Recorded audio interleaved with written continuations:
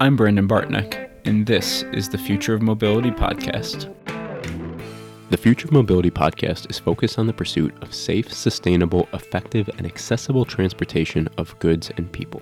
Given the critical nature of the world's climate and energy needs, these topics have never been more important, and they're certainly important to me.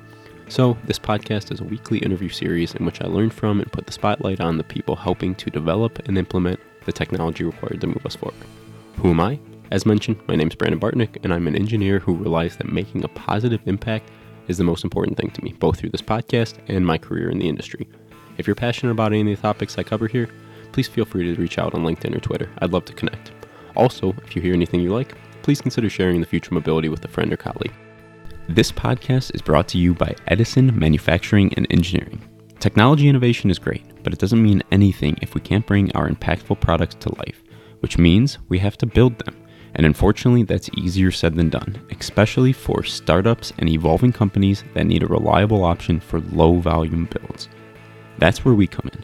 Edison is your turnkey manufacturing partner, specializing in build and assembly of highly complex products in annual volumes of 10 to tens of thousands, utilizing an agile and capital-light approach. If you need a trusted manufacturing partner, then please visit us at edison-mfg.com or feel free to reach out to me directly at brandon.bartnick@edison-mfg.com or by visiting my LinkedIn page, featuring an interview with Larry Burns. To this week's episode. So Larry's reputation precedes him. If you're not familiar, just a pioneer in the electrification, hydrogen, automated driving space. Have done some incredible work here throughout the years and back to the 90s and 2000s, and still is as involved and sharp as ever on these topics. Awesome getting his thoughts. I've mentioned it several times in the interview here. His book Autonomy, I'm a huge fan. Highly recommend it if you're interested in these topics. I'll leave in the intro from when the episode originally aired, so you'll hear that here in a minute. So I'll keep this short, but yeah, second most popular episode of the year for great reason. Larry's, like I said, a true legend, a pioneer in the space. So yeah, enjoy. Thanks.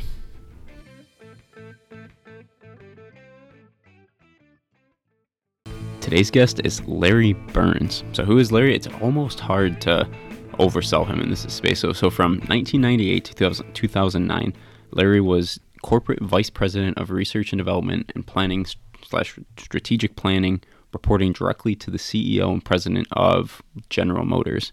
And if you think back to that time period, GM was really on the cutting edge, leading the industry in a couple of spaces. And in particular, their autonomy platform that was under Larry's leadership, actually, in conjunction with a past podcast guest, Chris Baroni-Birds, way back, I think, episode 3 or 4. But this autonomy platform, early 2000s, it's a electrified skateboard platform, fueled as the power conversion device on board being a hydrogen fuel cell. If you think about where the industry's come, what that actually was like back then, crazy to think how far ahead they were and the things that they were doing under Larry's leadership as an organization. It wasn't just that. I mean, he was also what Larry calls automobility. He was also one of the first, if not the first, to think about, hey, let's not just make a better car. Let's rethink the way that people are getting around. Let's rethink the transportation, the mobility ecosystem, which ultimately, I mean, that's kind of the basis of this podcast, right? So it's common practice now, not so much 20 years ago. So other things that are interesting in the autonomous vehicle space. So Larry, under his leadership, again, GM sponsored the Carnegie Mellon team that ended up winning the second DARPA Grand Challenge, which really kicked off the push into this self-driving space. He also then was consultant for Waymo, or previously Google self-driving cars, from 2010 until just a few months ago. And really, he's someone who's talks the talk, but more than anything is walk the walk in this industry, as being on the cutting edge, really rethinking what it means, what mobility means, what the future of mobility means. So an honor to have Larry on the show here, and hopefully you get a lot out of this. I guess some background and how I got in touch with Larry. So the last few months, and you may see this by the types of guests I've had on the podcast, I've been really focused on getting up to speed, trying to understand what is the state of the art, what's the industry like, how does this industry work for automated driving. And advice I was given by a senior leader in the industry, was read two things. One, SAE J3016 standard, understand what we're talking about in the terms and all that type of stuff. Second, read Larry Burns' book, Autonomy, The Quest to Build the Driverless Car and How It Will Reshape Our World. Did both, got a ton of value out of the SAE standard, so I recommend that if you haven't read that and you're listening here. And also really was blown away by the book Autonomy. And I think we touch on this maybe in the episode a bit here, and I might on the recap at the end as well. But just super interesting hearing the background of how this industry has started, the story of how it's evolved over time, and then through that also Larry's role in it, which I think comes through in this conversation is super interesting. So I think that's good for now. I hope you enjoyed this conversation with Larry Burns.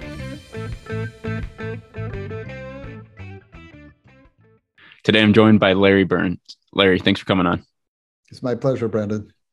Yeah, this it should be a fun one. I think this is a discussion I'm really looking forward to. And so the Future Mobility Podcast here, right? So the unoriginal name I've come up with, we talk about the future of mobility, and the way I think about it is making transportation safer, more sustainable, more effective, and more accessible, essentially.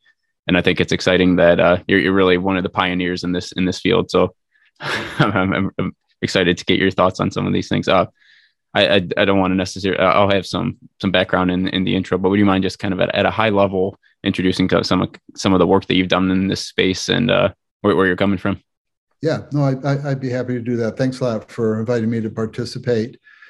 We've entered an extremely exciting period for the future of how people and goods move around and how we interact socially and economically. And that's something that's happened overnight. That has really been the result of a lot of innovation.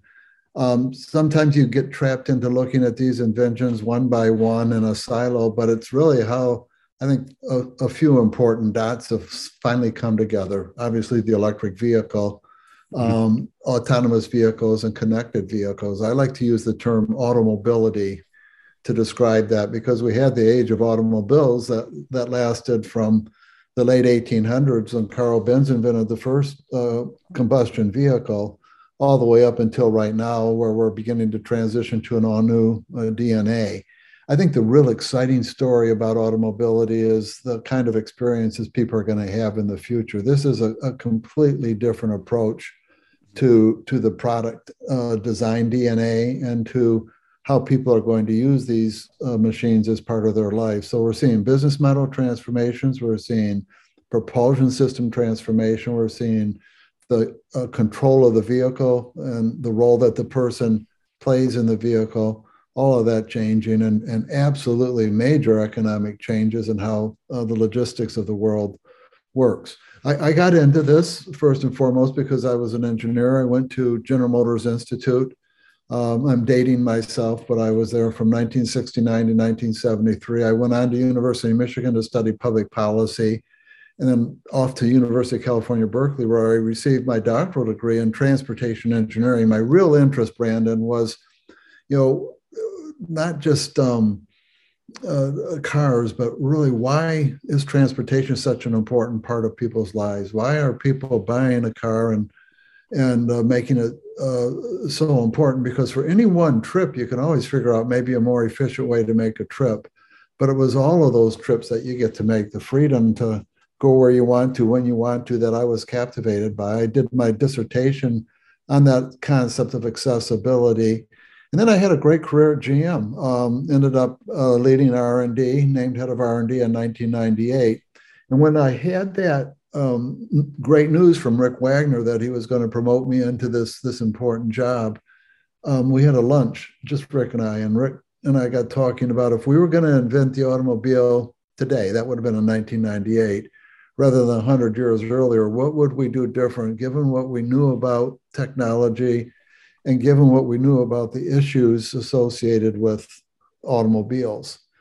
And Rick said, that's a really big question. And I said, it sure is. And he said, that's what I want you to focus on. You're the only person, he had 12 direct reports. I was one of his direct reports. You're the only person on my staff that I really think has the time to really think this through. And it was liberating, Brandon. It was I felt we needed a whole new DNA for the automobile. We needed to move beyond combustion and get to electric propulsion. We needed to eliminate crashes and fatalities. So that probably meant getting the driver out of the car.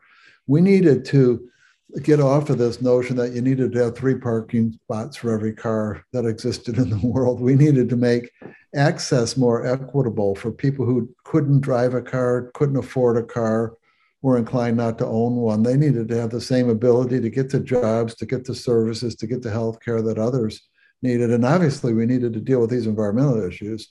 So Rick liberated me to think about that. The first big idea was the autonomy concept car that we showcased at the 2002 North American International Auto Show in Detroit at Cobo Hall. It was a big hit. It was really the forerunner to all these skateboard platforms that you see out there today. And then we pivoted from that to proving it was possible to do a platform of that type. We made a handful of drivable variants of that idea.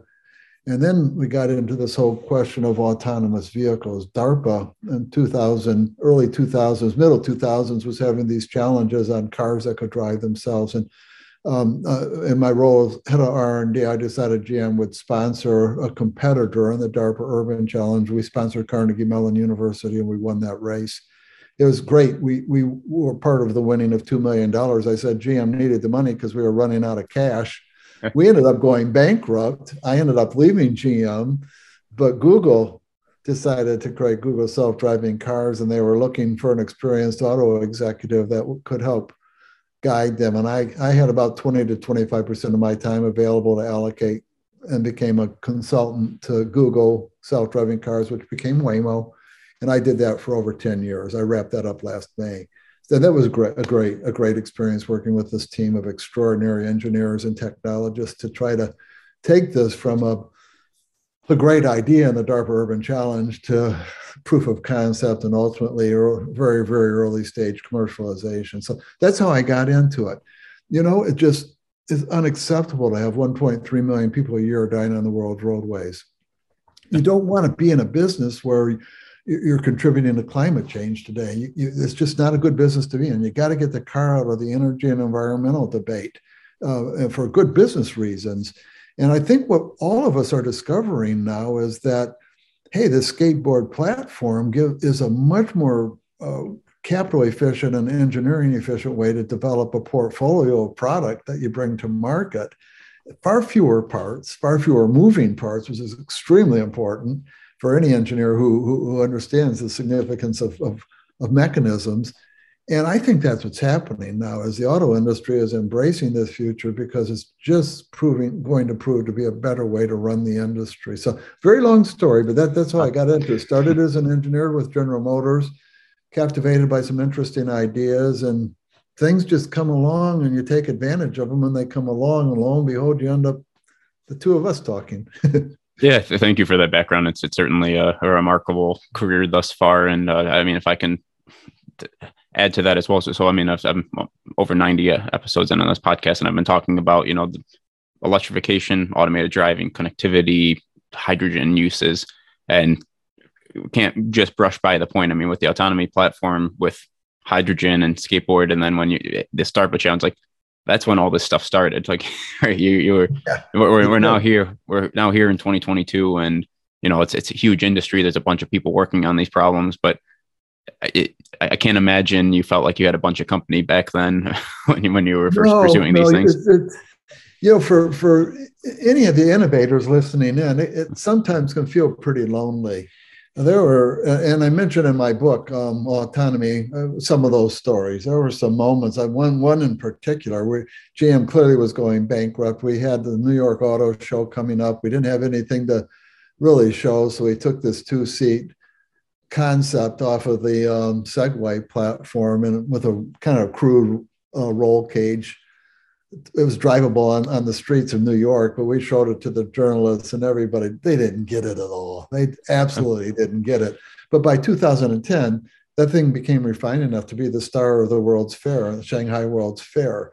So sometimes you really need to have a lot of perseverance to be an innovator, to get into startups and believe in your ideas. I guess the advice I would have on that is you really need to dial in on value. If you really believe your innovation creates real value, truly real value, hang with it, because you'll find a way to harvest that value. And in this case, with automobility, electric connected vehicles, we're talking about eliminating crashes and saving the lives of people, getting off of oil, radically reducing the per mile cost of moving around and interacting, making it more socially acceptable to or available to a much wider group of people, freeing up land from parking. There's so much value creation here. Maybe the best value creation is to create experiences for people when they're riding around that are second to none. I think the design challenge out there is the person always feels better getting out of a vehicle than when they got in. Think about that. A simple way to state it, but the goal of the future designers for mobility vehicles should be every time a person exits a vehicle, they feel better than when they got in. Maybe they took a nap. Maybe they social networked with their friends or family. Maybe they got some work done. You define what made you feel better. But today, I don't think that's the case for most people who've driven home in traffic and are worried about getting run over by a vehicle on the freeway going 95 miles an hour or something like that. So I think there's really great opportunity here. So back when Rick asked me that question, not just external to GM, but inside of GM, there was a whole lot of skepticism about spending any money at all on anything other than evolving what we knew how to do, which was combustion engines on body-on-frame, body-frame integral, stamped metal vehicles branded around their driving experience and the brand cues of a portfolio of brands like Chevy and Buick and GMC and Cadillac and others. So it's been a journey, but I've never lost faith in that. I've always felt that there were all kinds of negatives associated with the auto industry at that time. Just run through them a second from a consumer standpoint. How many people like to stop to buy gas? Oh boy, my tank's on an eighth full. I get to stop, get out of the car, grab that grimy pump handle, stick it in my tank, and get some gas on my shoes. How many people like to look for parking? How many people really like to spend their time tethered to the steering wheel, especially when they're driving on a freeway and they know it's hard to continue to concentrate on that? Or how many people actually love to go out shopping for cars or shopping for insurance or financing? Brandon, we've created so many negative or at best ambivalent experiences around owning and operating a car. And the strategist would say that's an industry ripe for disruption. And it absolutely was ripe for disruption in 1998 and 2002 with the autonomy concept, where 20 years later, it's happening. And I wish it could have happened sooner, because we've had a lot of people continue to die on the roadways. We've put a lot of carbon into the atmosphere, but it's going to happen because the value truly is there. And that's how and the economics tell me that companies are going to harvest that value and consumers are going to love it. And one of the things that stand out, so you mentioned your book, Autonomy, which I'll link to here. I highly recommend anyone, if you haven't read it and you're listening to this, definitely check it out. It's my favorite book I've read in about this industry for sure. And so, but one thing that comes through in that book, it comes through kind of as you're speaking now, and it is a sense of optimism that I'm hearing. Right? It's not a focus on, we're talking about the negatives, we're talking about what's wrong, but it's not a negative, hey, we need to fix this or else, but it's look at all this opportunity we have ahead of us. Look at this exciting engineering challenge that we have, this innovator challenge that we have. And that's such a, I don't know, it's so much more power. Like it hits me at a different space than like the super rational, we're running away from carbon. There's a couple of sources for that optimism. One is the sort of the definition of a pessimist. A pessimist sees the glass half empty. An optimist sees it half full. An engineer sees the glass twice as big as it needs to be. So I think engineers, I really believe in engineers, Brandon. My optimism is grounded in engineers because engineers make what's possible real. A lot of people don't understand what an exciting profession it is to be an engineer, because you get to make what's possible real. That's part of my optimism. But I had a life experience. I talk about it in the book. But in the middle 90s, I went deaf. I woke up one night in the middle of the night and I had lost my hearing, and I lived a full year with no hearing at all. GM was marvelous. They supported me in every way possible for me to be able to do my job. I had an important job back then, senior position in one of GM's divisions, and they just really, really lived this whole diversity argument of helping everybody realize their full potential. And then I got this technology called the cochlear implant, this little skinny wire they put into the cochlea, into your ear, and the wire touches your auditory nerve, and there's 22 electrodes on it. Brandon, I can tell you right now, talking to you, in my one ear, it's still the same wire that they put in, 20 some years ago, 25 years ago. And those electrodes are still firing. Think of the materials engineering and the sophistication of what was being done back then. So I hear today, because of technologists, because of people like a guy named Graham Clark, who was an inventor in Australia in the 1970s, who believed he could stimulate someone's auditory nerve with electricity and help them detect sound. And nobody believed Graham. He stuck with it. And here I am, an embodiment of what he created. So I think there's every reason to be optimistic. And I get frustrated because we live in a world with a lot of media that focuses on the negative. And we have so much to be thankful for, and including this technology that's coming. It's going to really, really address a lot of major social and environmental and economic issues. And more importantly, I think it's going to enrich a lot of people's lives beyond what they ever imagined. Yeah, a great story. And I'd be curious now to get your thoughts on what's the current status of automobility for you. So I think the electrification side, I think is decently well covered, and that, I mean, yeah, there's some misconceptions, but we're close on the people listening kind of having a decent feel there. Automation, connectivity side, I think there's so much information in different directions that it's hard to really make out what actually is the case. Yeah. So what are your thoughts there? Yeah, great question. I like to think about the future in terms of tipping points.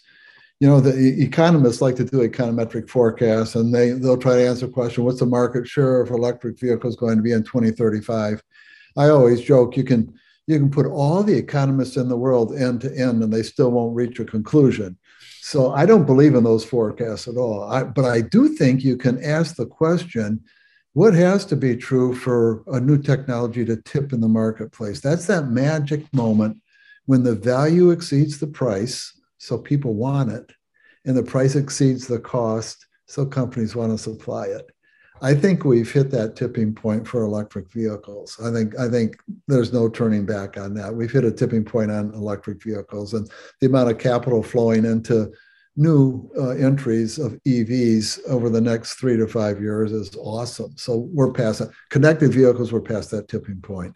There are telematics companies who have proven over and over again, having historical and real-time data on what's going on our roadways with vehicles has great value, whether it's an insurance company with usage-based insurance or a truck fleet managing their maintenance program better. That's past the tipping point. Autonomous vehicles are still a few years away. I wrote this paper when I was leading a program at Columbia University called the Program for Sustainable Mobility. The paper came out in 2013.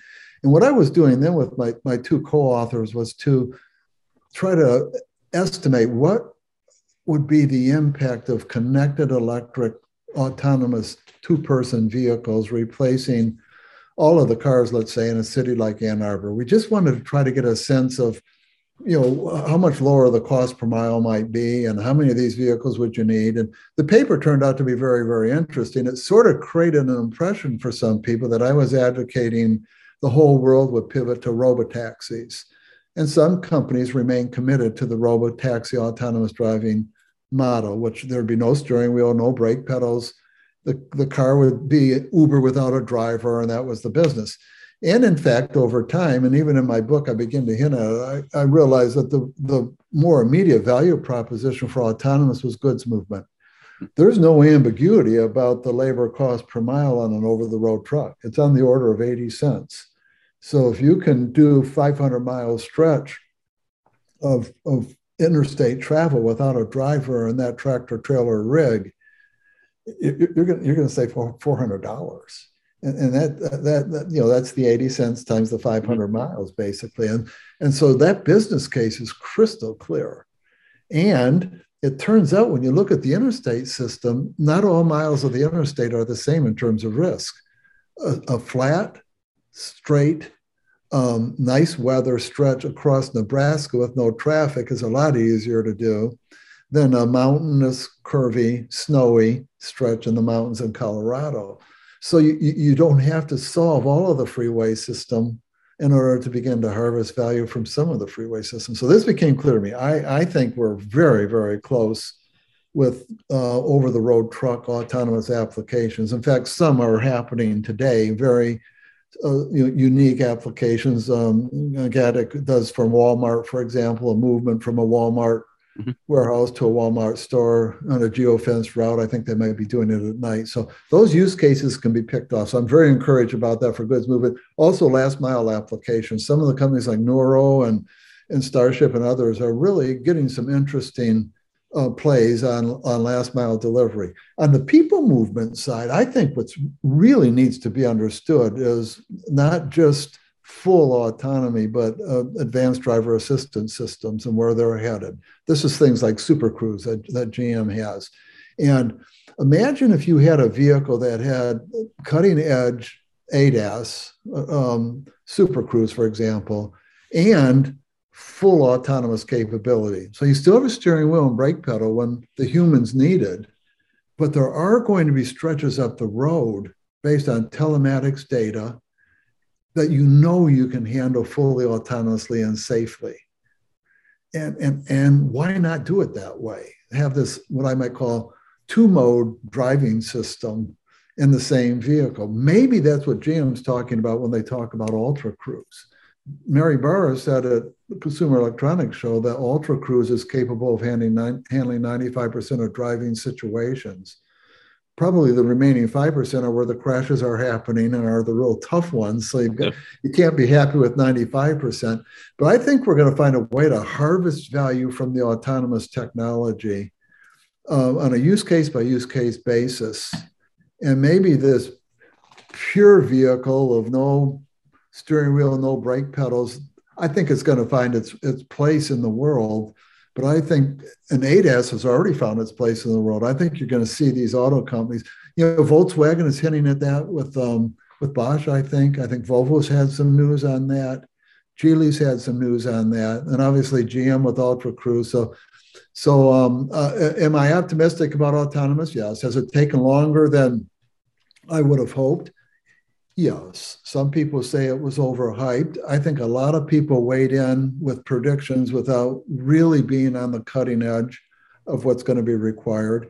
And I think even the best of the developers would admit that as we got closer and closer to having handled all the situations, it's getting harder and harder. It's like getting in the red zone in football. It's a lot harder to score a touchdown from the 10-yard line than it is maybe from the, those last 10 yards are really, really hard to do. So we're at that point. But there's going to be true value creation. And I can't overemphasize the synergy between the electric vehicle and the autonomous vehicle in terms of the electrical architecture, the controls architecture, the software architecture, the full stack computing platforms that will be coming into the vehicles. You take the skateboard, and then you take the full stack compute, and then you begin to ask what are the differentiators? What are the differentiators in the auto industry when most everybody's going to be coming off of a skateboard with a full stack computer? It's going to be a lot of software. It's going to be a lot of focus on experience, but the brand, I don't think, will be the ultimate driving machine. It could be the ultimate riding machine as we go forward. I'd be curious to dive a little deeper. So that's an interesting topic that maybe we'll come back to, that last one, but this two-mode driving. So first of all, just to make sure we're clear on definitions, and then hopefully people understand this, but when we're talking about autonomous, assisted, non-assisted driving, right, those are specific things, right? Where automated / self-driving means you are not expected as a driver to have any attention, right? You're being driven by the vehicle. Exactly right. I think there's two kinds of driving. I'm very appreciative of SAE and the regulators getting out there with the level 1, 2, 3, 4, 5 definitions. We needed something at that point in time. So no one should ever be apologetic about having introduced that. But consumers aren't going to understand that. And a lot of the regulators and investors in this space don't understand it. So I got thinking, what are we really talking about? I think there's two kinds of driving out there. There's driving where a human has to be involved, and there's driving where a human doesn't have to be involved at all. No, not in the loop whatsoever. I call the latter autonomous, and I call the former human. Now, Super Cruise is human driving. You have to be in the driver's seat. You have to be paying attention sufficiently based on the monitoring systems in order for Super Cruise to be engaged. And then fully autonomous, you could be asleep, you could be in the passenger seat, you could be reading, you could be eating, you could be texting, working on your laptop. You're not in the loop at all. So you've got human and you've got autonomous. And let's say today we go to this example in Nebraska with a nice straight stretch of the freeway. You've got history on that stretch of the freeway. There's never been a crash on this stretch of the freeway under these conditions up the road. And furthermore, my development process for my autonomous system says I can handle straight, I can handle flat, I can handle daylight. Let Larry go to sleep for the next hour. But pretty soon we're going to get into the foothills of the Rockies here, and I'm going to need him to pay attention. And I know what I need him for. It's not everything. I need him for certain curves, certain elevations, not being able to see over certain hills. And that's a different situation awareness, Brandon, than Larry, wake up. You've got 3 seconds to figure out how to avoid this truck coming at you head on. So we got trapped into the situation awareness debate, I think early on in the development of the technology, that's a human who fell asleep in the driver's seat could never wake up in time to handle an emergency. I'm saying use the telematics data and very, very importantly, extremely exciting breakthroughs in sensor technology to see much farther up the road, much clearer up the road, or much sooner up the road than we can see today, and put all that together so that we can anticipate the road ahead and know when we truly can operate. I'm talking about in a zero crash context for stretches of the road. And I think over time, Brandon, the amount of time you can spend in full autonomous will increase, and the amount of time I'm needed will decline. That means we don't have to solve all the remaining problems in order to commercialize and realize value from some of this. I mentioned these sensors. This is a bit of an advertisement, but I'm an executive advisor to a company called Neural Propulsion Systems, NPS. And we just released a paper. We just had a press release on it 2 days ago about the fact that zero deaths, which is the objective now defined by the Secretary of Transportation and the new National Roadway Safety Strategy, zero deaths is where we want to go to. That's different than just becoming safer. Zero deaths means seeing farther, seeing faster, and seeing clearer.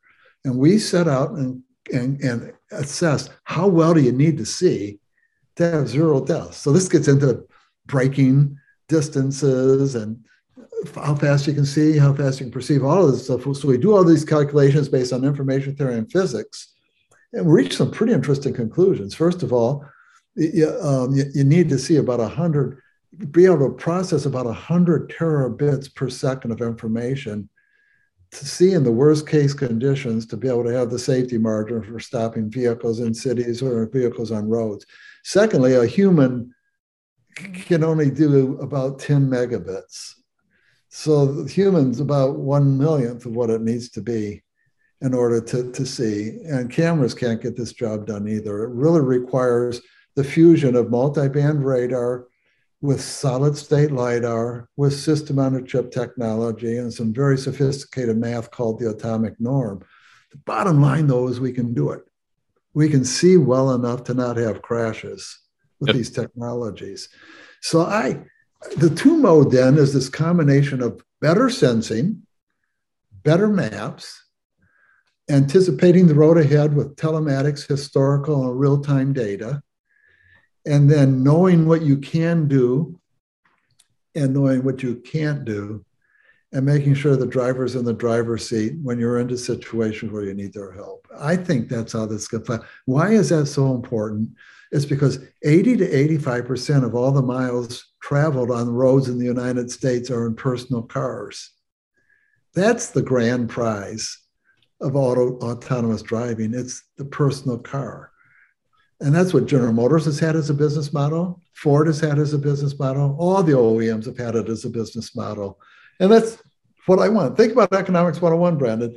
If today the out-of-pocket and time cost of owning and operating a car is $1.50, and I think in this paper I did at Columbia, I think we're going to be able to get that into a 20-cent per mile world. What should that mean about having your own? If 85% of the people have their own car today at $1.50, don't we think more people will have their own car if the cost goes down? Yeah. So I think this future is going to be about all of us having our own personal autonomous electric connected valet that can move us around when we want to move around, that can go run errands for us when we don't even want to take the trip. And we're going to see that all play out on the world in terms of how goods and people move around and interact. And I think this two-mode is a critically important pathway forward to get to that end result. Is that making sense? I'll just sort of, is it getting clearer to you? It is, and I think there's two different places I want to go. So one is just kind of driving home the fact that this is different than what's being, so like Tesla's full self-driving, for example, whatever, it's an assisted driving system. It's not an automated driving system, which is what we're talking about right now. And the key difference is, I don't know, in my mind, I think of these assisted systems, the way they're being deployed right now, as convenience features less than safety features. Because if you're relying on the driver to have situational awareness and jump in the worst conditions, like you said, a truck's coming at you 3 seconds from now, kind of by definition, that can't be much safer than what the driver is doing right now. On the other side, if this future that you're talking about, which is, no, we can make predictions and figure out when is this vehicle good at driving itself. Let's rely on it when it's very good at driving itself. When it's not, let's tell the driver, hey, we need you, be engaged. And then you can have automatic emergency braking. You can have other support systems for this driver, Absolutely. But it's the driver who's making the decisions. Yeah. The driver. So maybe when they need me, it might be there's a tough left turn up the road. We know from history, given the design of the intersection and the traffic intensity, that my autonomous system is pretty cautious, and it is going to hesitate to make the decision to make the left turn up the road. I need you to look right, look left, look out the window, Larry, and tell me, is this a good time for me to make this turn? That's a different kind of driver's training than I need you to drive the car. So you're going to know when I ask you to be the human driver, we're going to know the kinds of things that I need to have you do and look out for. In fact, when I need you to be paying attention.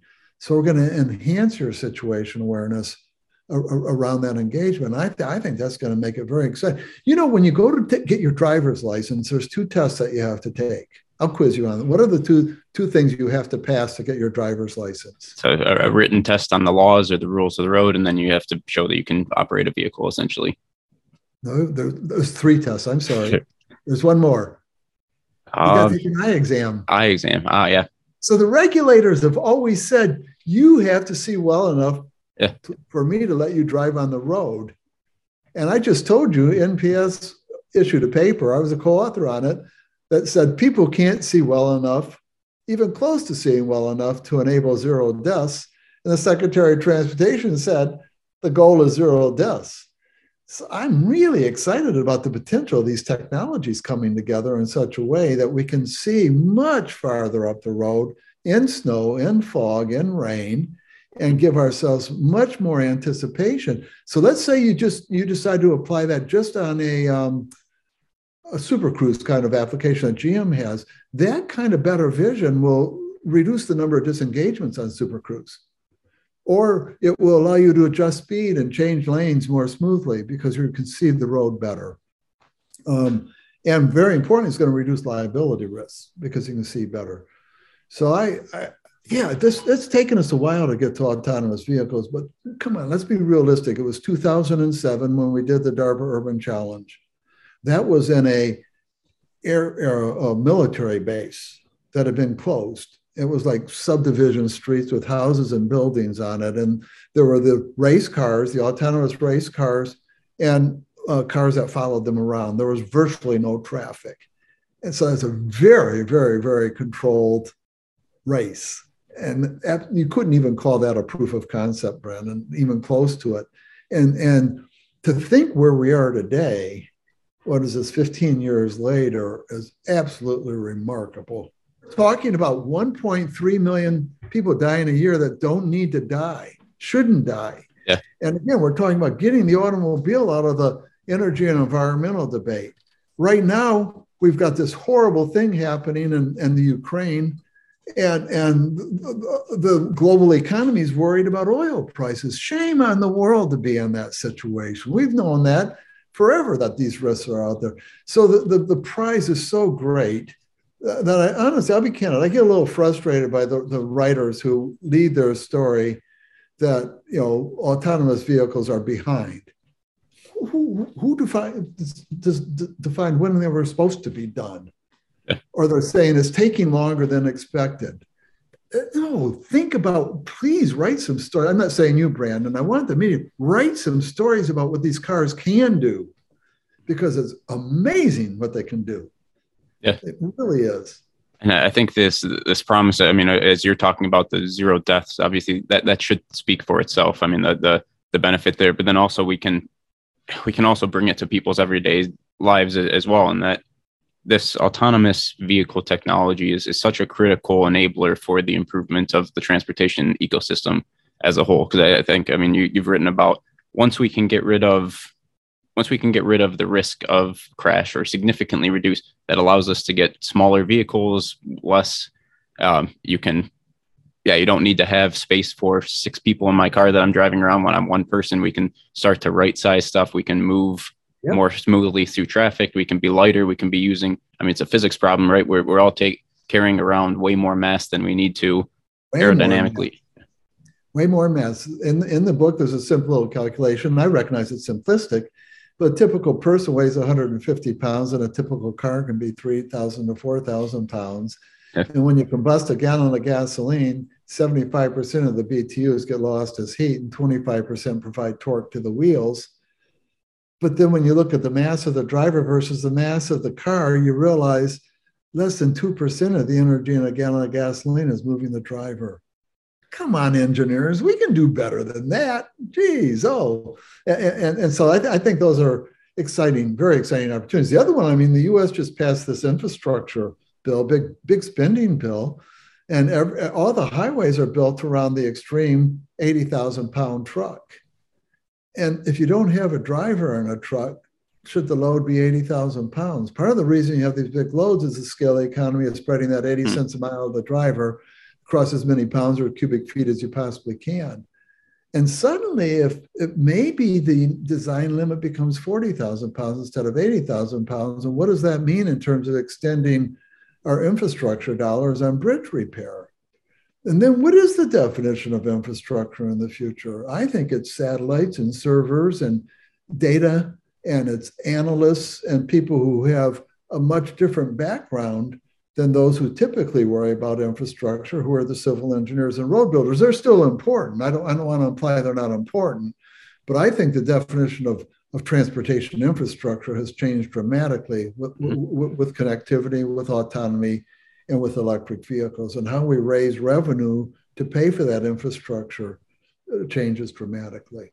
And you mentioned, I mean, I don't know, for someone who's not in the field, maybe the idea of a Class 8 truck being automated seems so far out because it's so big. But I mean, I can tell you as FEV, we're actively working with multiple companies who are working. There's technology, it exists, it's on the road. There's some industrialization work to do to make this safe and get through and there's also regulations that need to catch up. But like that area. And we have a truck driver shortage. Yeah.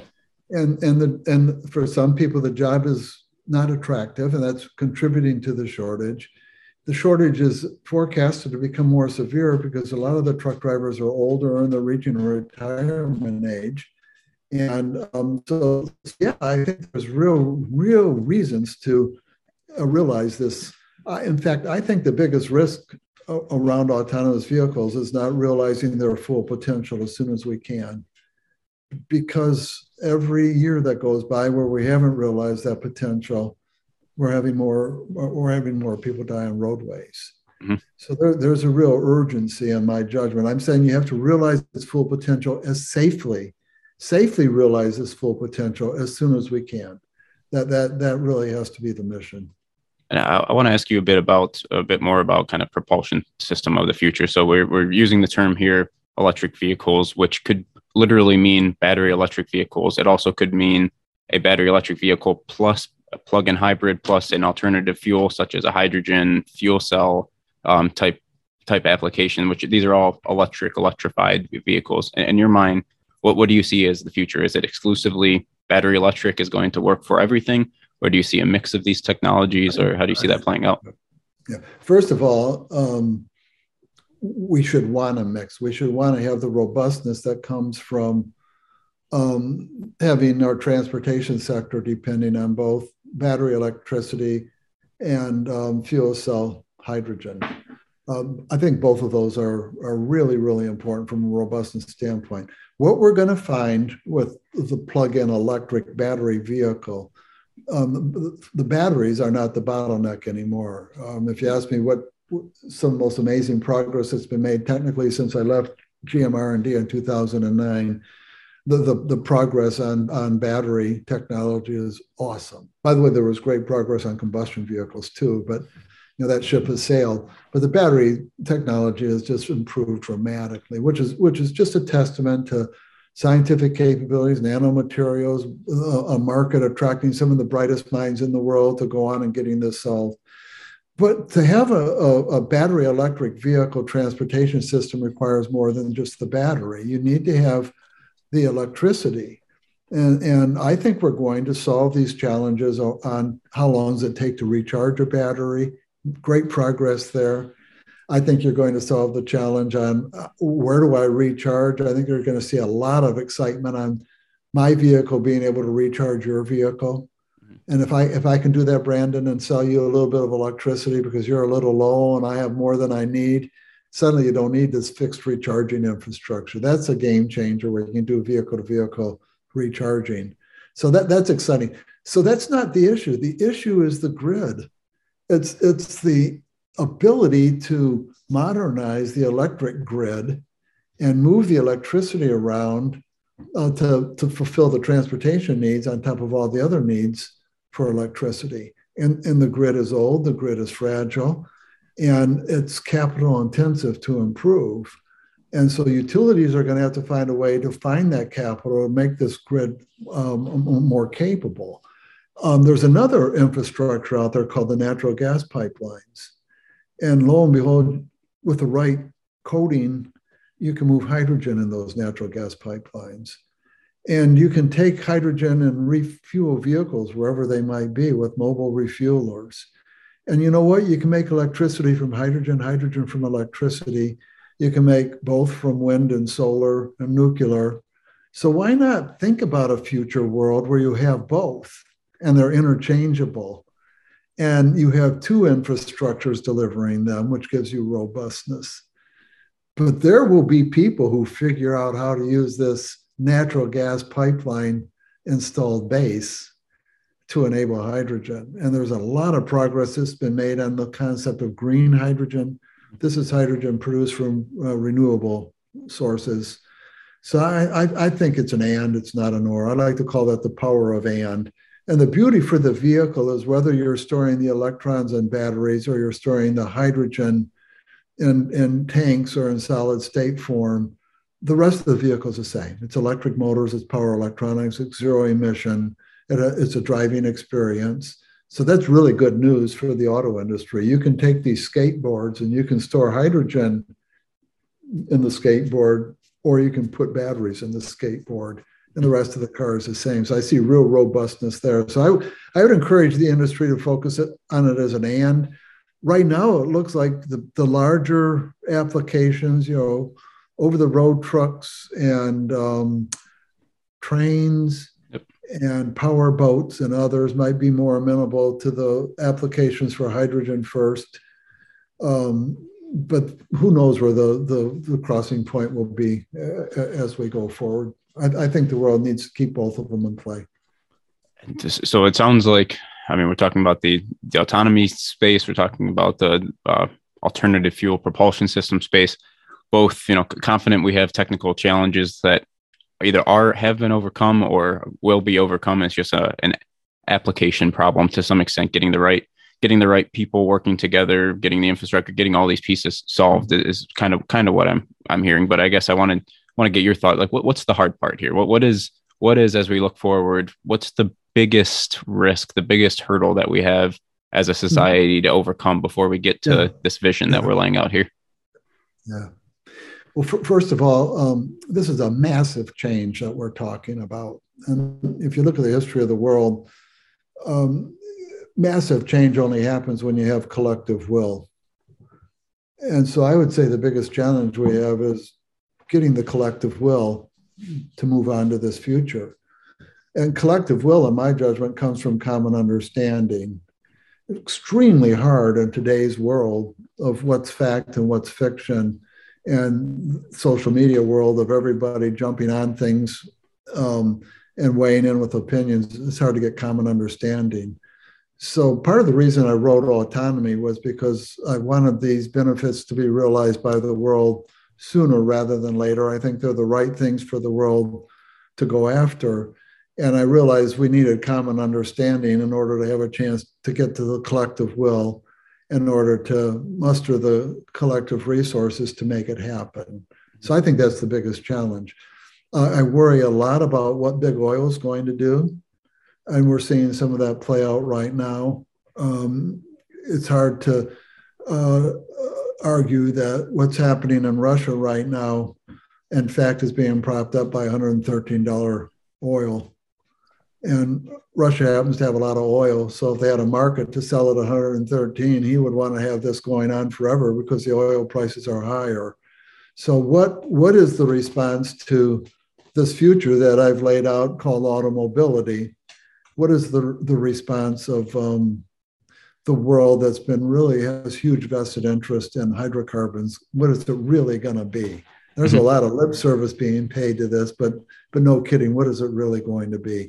And out of fairness to them, it's a hard transition. If you think the world's going to be electric vehicles and you don't know for sure when, and you've got in the US a car park of 250 million vehicles that need gasoline, how do you decide how much capital you put into continuing to produce gasoline versus redirecting your capital to prepare for the electric world? I'm not saying that's an easy business problem for these companies to solve. Yeah. But there's other people who have a vested interest in the 100-year-old, 120-year-old world of automobiles. And there's trial lawyers who make money because cars crash. There's a lot of people who make a living by being a driver. And I don't want to disadvantage those people. I'm not trying to destroy their world going forward because of automobility, but I do think there will be other jobs coming out the other end.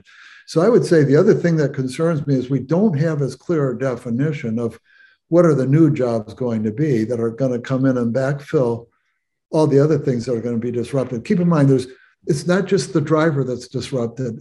If we're right, we're going to have half as many parts in an autonomous electric vehicle as we have a human-driven combustion vehicle. That's fewer engineers. That's fewer purchasing people. That's fewer logistics contracts. So all of that workload goes down. And what about the corner gas station? And what happens to that set of jobs? So there's a lot of people who are going to be impacted. Again, that's why I wrote the book, to try to give them a heads up that this thing's coming. Yeah. It's coming for all the right reasons, but it's going to be disruptive to a lot of folks. It's going to disrupt the real estate industry, the parking industry. It's disrupting, obviously, the dealers, and on it goes.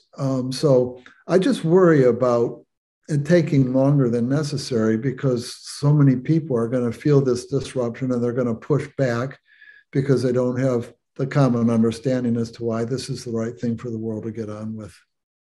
Yeah, and maybe somewhat awkward transition, but I think there's a thread here. So Joe, I'd be interested. So telematics and data and vehicle data, I think somewhat actually plays in here. So one of the promises about making these vehicles changing the way these vehicles are used, collecting data from the vehicles, and then also making good use of the data, is that it should theoretically open up a world of opportunities in the business space for different business models, different types of jobs that we haven't seen before. Can you speak kind of from your perspective, what's being done in this space and what's exciting about this space? Yeah. And full disclosure, I'm a member of the board of Wejo, and Wejo went public in November. So I'm a non-executive board member for Wejo, and it's a publicly traded company. And it has 13 million vehicles on its platform today. It's a cloud-based platform where telematics data is fed up into this cloud platform every 3 seconds for these 13 million vehicles. Most of them are in the United States. We're able to upload a wealth of information about what's going on with the car, the stuff that you could get out of an OBD2 port, for example. And the plan is to grow that 13 million to on the order of 30 million vehicles on platform within a year. And that'll be predominantly US and Europe. Now, there's all kinds of insights that you can get from that. So take an example like, okay, what kind of journeys are people making with the electric vehicles that are part of that database? A journey in my mind is I leave home, and my journey is everything I do until I get back home. And how many miles are those journeys? Because most people think they're going to recharge their electric vehicle at home. And what's the statistical distribution? And what are the characteristics of people who happen to be taking journeys that begin to approach the range of the EV? And how could that feedback be useful to someone who's trying to sell somebody an EV? So that is just one very simple example. There's examples with respect to the actual crashes. Wejo has enough data with enough vehicles so that they've been able to observe crashes between two vehicles that they were monitoring in their system. So they know what was going on pre-crash, during the crash, and after the crash. And that's really, really important information to have if you're trying to improve the overall safety of the system. Just from a fleet maintenance standpoint, how are cars actually used, and how are your delivery trucks actually being used?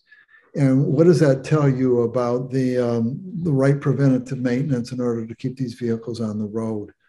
And there's all of the congestion benefits. I think the really big, exciting opportunity for these platforms down the road is if you can't pay for roads with gasoline tax because gasoline usage has dropped dramatically, how can you envision a usage-based roadway user fee in order to pay for the roads? And that's going to require you to know which vehicles have been on which roads when. Now, you don't need to trace that back to your vehicle identification number or any of that. All of that data privacy is extremely important. Information security is really important. But at the end of the month, someone's going to need to say, Brandon went on these types of roads at these times a day, and these types of roads we're charging these fees because these fees take into account the impact he's had on the road, plus the congestion impact from being there at that time. And now we can begin to manage traffic so much better. Yeah. So this really is a combination of connected vehicle, because that's going to be real important data to anticipate the road ahead that enables autonomous cars. And then it's also historical real-time data. I think the sky is the limit about life experiences. At the end of the day, what's really happening here, I like to call this beyond automobility. So I've given a lot of thought to automobility, electric connected autonomous vehicles, and how they will reshape the world. There is a world beyond automobility, and that is the convergence of transportation with information and communications. And we saw with the pandemic, things like remote work and things like online learning and things like e-commerce on steroids and telehealth happening sooner than some people anticipated out of necessity because of the pandemic. Suddenly, there's trips I'm not making anymore because I've become a much bigger user of e-commerce than I was before the pandemic. And I'm sure there's a lot of other people like me out there.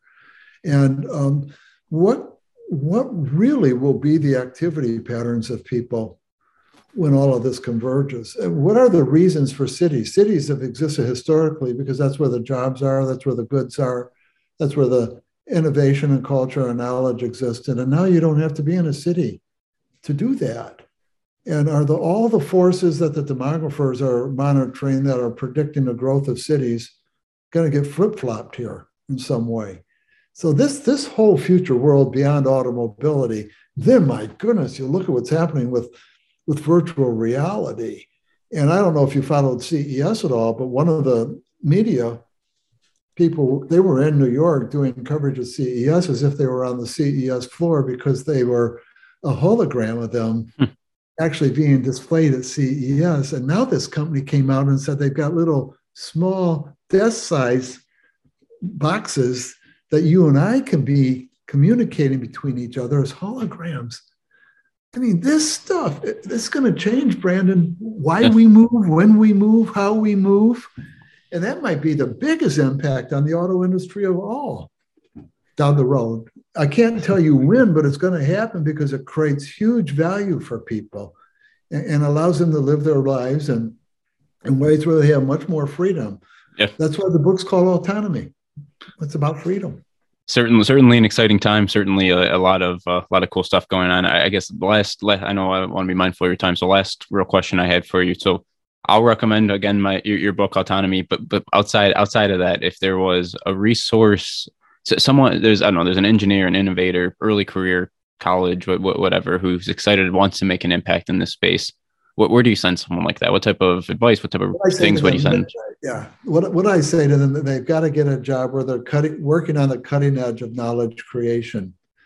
You're already behind if you're getting your insights on this subject by reading my book. Not that I don't want people to read my book, but I've gone way beyond the ideas in that book. You're behind if you read a technical article in a journal about a new breakthrough. The only people who really know how this is going to play out are the ones who are creating knowledge at the cutting edge of knowledge.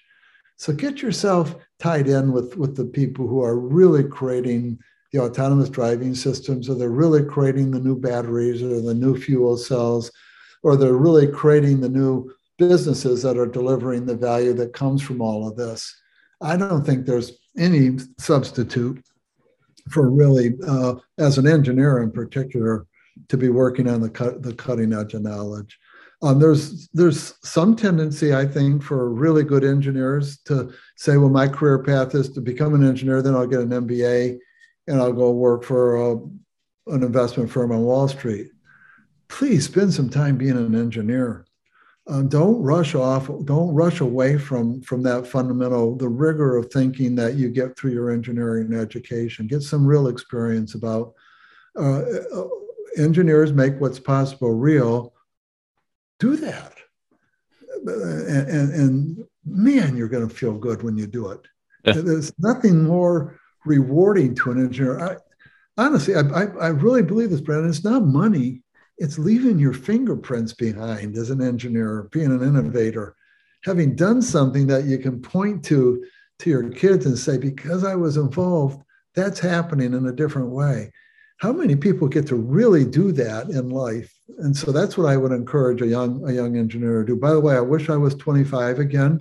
Knowing what I know, I think the next 10 years are just going to be awesome. In terms of change. There's a really good book. It's called They Made America. It's written by a guy named Harold Evans. And he talks about the great innovations that shaped how I grew up. So this was 1880 to 1920 type innovations: the airplane, the car, the radio, the television, new materials and stuff, oil, all of that stuff. And that really defined how I lived. I was born in 1951. So 1951 to today, it defined how I lived. Now, someone's going to write this book, They Remade America, and it's going to be about 1980 to 2020, and those innovations that defined how people live their lives from 2020 on. And it is going to be dramatically different than that last century. And I think for a young person to be able to be part of the delivery of that is very, very exciting. And it will be rewarding financially, but I think most important, it's going to be rewarding just in terms of the the sense of purpose that you have in contributing to that. Yeah, I think that makes a ton of sense. Probably a good place to leave this. I really appreciate it. I think we covered some great ground here. Really appreciate you sharing your expertise and experience here in some areas. It's a super exciting field, like we talked about here, and yeah, hopefully inspire some people. I mean, certainly I'm inspired to continue to work in this field and try to make an impact. Great, thanks for having me, Brandon. I enjoyed it. Yep, thanks, Larry.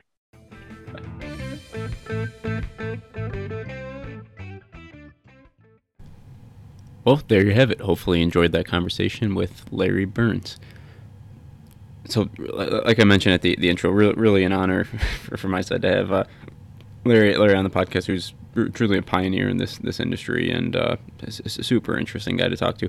I mentioned this at the beginning, so his book Autonomy was what ultimately led me to reach out to Larry, and I want to highlight kind of two things that came through in that book, and then also I think comes through in this conversation as well. So the first is the storytelling. So the book is just captivating. Reading the beginning about these grand challenges at the beginning, and then the urban challenge, thinking about what went into these teams who got this solicitation from DARPA saying, hey, drive across this desert, you get $1 million if you finish. No one knows if it can be done, what needs to be done, where the hard parts are, what technology needs to be used, we had robotics basics, but no one had really taken on this challenge before. So reading what goes into that and how those teams worked and fought and came together and just really hit me at the core as kind of an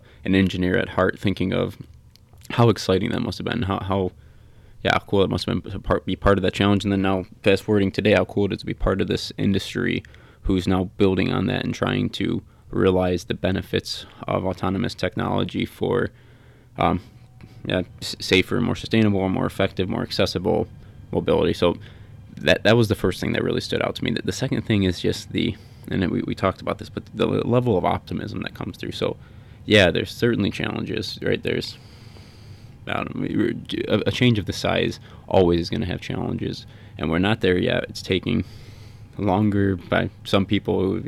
Larry takes exception with some of the people who defined kind of the timeline from being outside the industry. But whatever, this technology is taking longer than the public might have thought it was going to take, and there's still challenges ahead of that. But even with all of that, it comes through super clear in my mind how optimistic, how exciting Larry is about what we have the potential to do here collectively as an industry and as a society, and the impact that we can have in all of these different ways of removing deaths, making things more sustainable, eliminating dependence on oil from different places, improving the accessibility of getting around, the way we're getting around, the efficiency of getting around. All of these things are within our reach, and I think that really refreshing to hear that level of realism. I think we talked about the challenges, but also optimism coming through so clearly. So hopefully you enjoyed. Certainly one of my favorite conversations I've had.